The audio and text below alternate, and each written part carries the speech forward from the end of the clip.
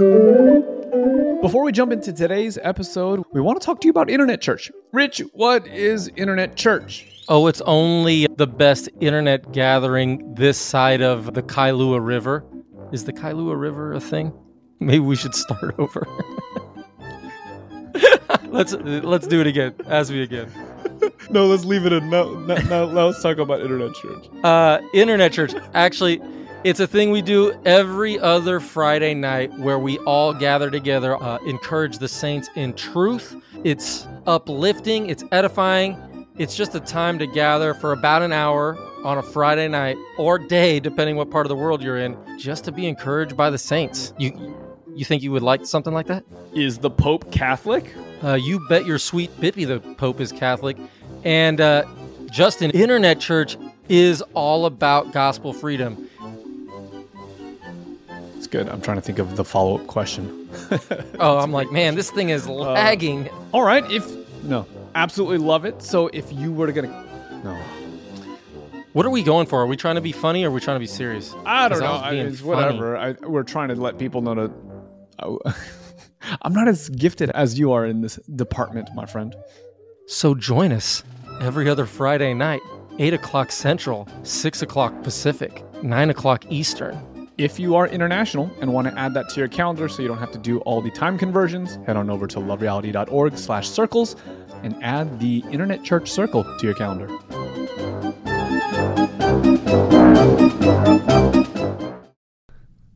You know the problem with the rat race? What's that? If you win the rat race, you're still a rat. Right? That's not us anymore. No. Right? Right.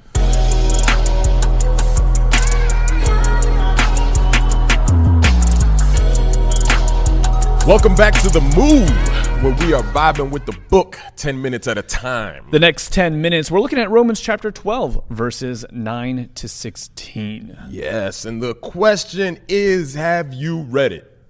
I've read it. You've read it? I've read it. Have you read it? Check it out. Make sure you read it. We'll wait right here for you for just a second. And welcome back. 10 minutes starting on the clock. 3, 2, 1. Let's go. I had a professor once. Just once? Yeah, just once. He's great man. He's since passed, but just awesome dude. And he once told the story of what it means to live with integrity. Okay. And now it's anecdotal to some degree, and there's some inconsistencies. Not inconsistent with the etymology of the word, but just for those who are in the know. He says,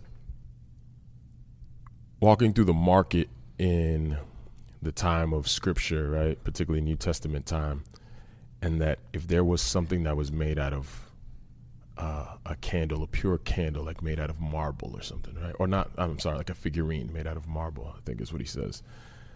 He's like, a true figurine would be one that had no cracks or had no divots within it that were then covered up by some sort of expensive or wax that would substitute for the marble. So if you had a marble figurine and it's got a chip in it, fill it up with wax, people aren't the wiser.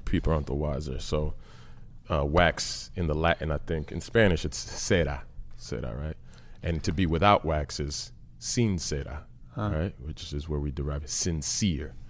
Oh, yes. Check that out. So he would say that sincere is to be wholly the thing, to not have any pieces of other, right? Mm-hmm. To be 100% sincere, to be 100% genuine is to just be the thing itself. So when Paul starts here, verse 9, let love be genuine. It reminds me of my professor and that story, that let your love be without wax. Let it be fully.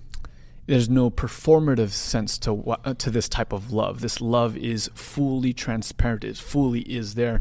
And this is, I guess, we've been talking about this over the last couple of nights here at the church that we're at, about this idea of sin, and that sin isn't so much the actions or the specific manifestation of a particular thing, but it's this thing that's deep-seated within our hearts, this desire to rebel against that which is pure and which is holy and which is good. Yeah. And so in this sense, our love even if we're performing the right actions of love, could still be short of the actual standard if our heart isn't quite fully there, if it's not genuine. That's right. That's right. So what you have when we talk about sin, right? I'm glad you went there, because when we talk about sin, you know that with a Love Reality Tour, we'll make this presentation that we say, think of a human. A human has three parts biblically, at least this idea that it's body, soul, spirit, right? Others might prefer spirit, mind, body, right?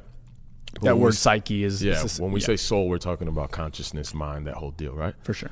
But that in the Adam 1 body, before we come to Christ in our new creation, it's not that there is you have a body, you also have a mind, you have consciousness, but what you don't have is life-giving spirit. You don't have Holy Spirit within you. And the spirit that you do have is the spirit that's at work in the sons of disobedience. So there is an absence of righteousness within you that would actually cause you to see the character of God and not only come into agreement with it, but be empowered to live according to it, so that you are the thing itself without wax. You see what I'm saying? There is no hole. There's that statement by Blaise Pascal. It's in a different context, but the idea is there that every man is born with a God-shaped hole in their heart. Yes. Now, we use that to say that our life is incomplete without God, but there's a certain sense that our being is incomplete without the presence of righteousness, without the Spirit within us. Because we were made to be that, right? We were intended to be the figurine. That is sincere, and without so that wax. So when Paul says let love be genuine, that's a challenge. Like that's if there's a bar, setting the bar very high, unattainable. But that's so good that you phrase it that way, because I hear that and I agree.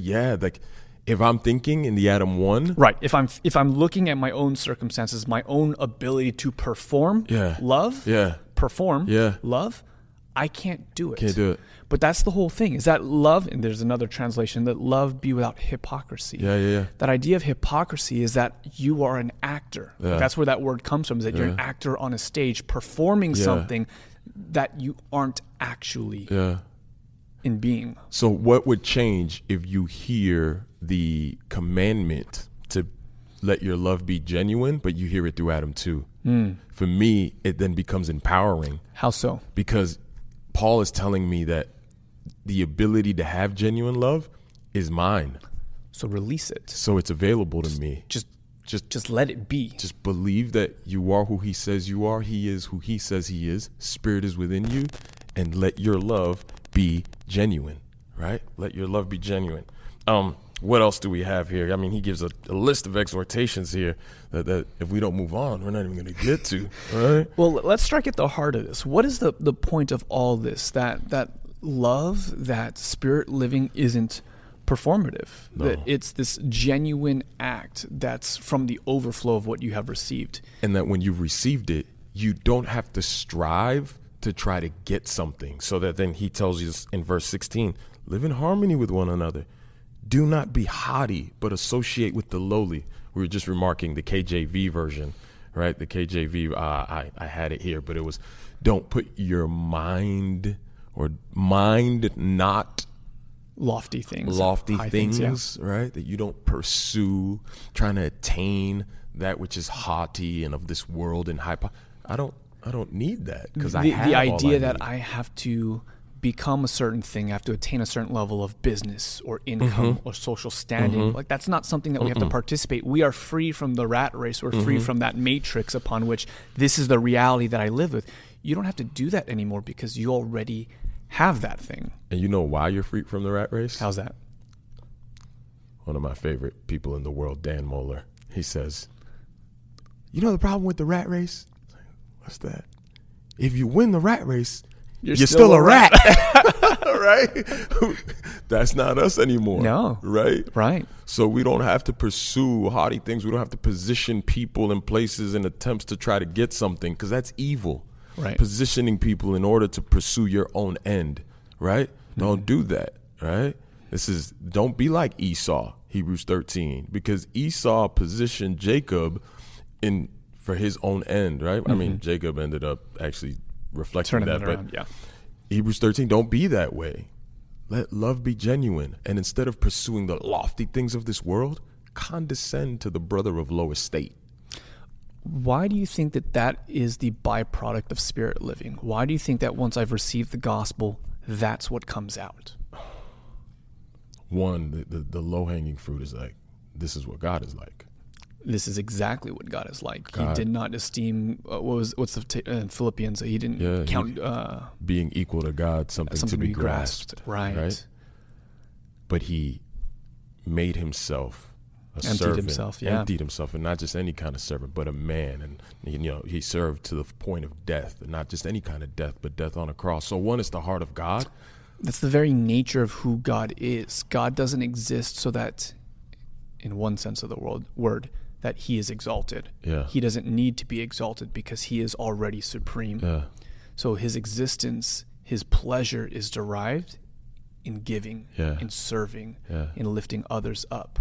What I like Paul when he highlights this for us in 1 Corinthians 13, that one, it's the character of God, and appropriately so, but it's also just simply the way of love, and it's the way we were designed and created to live. This is the key that unlocks all reality, to behave and act in this way, to just give freely. And as you give freely, you get more in return, because it's better to give than to receive.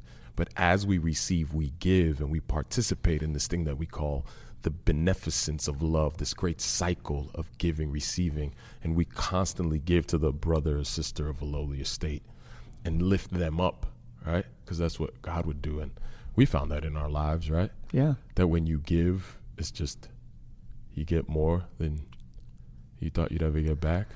What's that thing that Zig Ziglar would say? Like, this like old school motivational speaker back in the day with the tapes. I know Zig. Oh, what's the thing that he says? I know Zig. You can get what you want by helping other people get what they want, or something. What's that? I'm trying to remember the adage. It's really good. We'll have to look it up and add it. And we're running out of time, man. Go for it. Man, just this thing about letting love be sincere, man. Didn't we just have an experience today where out of the sincerity of being compelled by love, we preached the gospel that then fed back into us today? Yeah. Right? And we're in that place. Ooh, we're done. We'll have to share the story with you on the next one. But letting love be sincere gives good gifts. We want to tell you a story on the next go around about a way where being faithful to the call of just being love gave way much more to us. It just happened this morning. So we'll tell you tomorrow. See you guys in the next episode.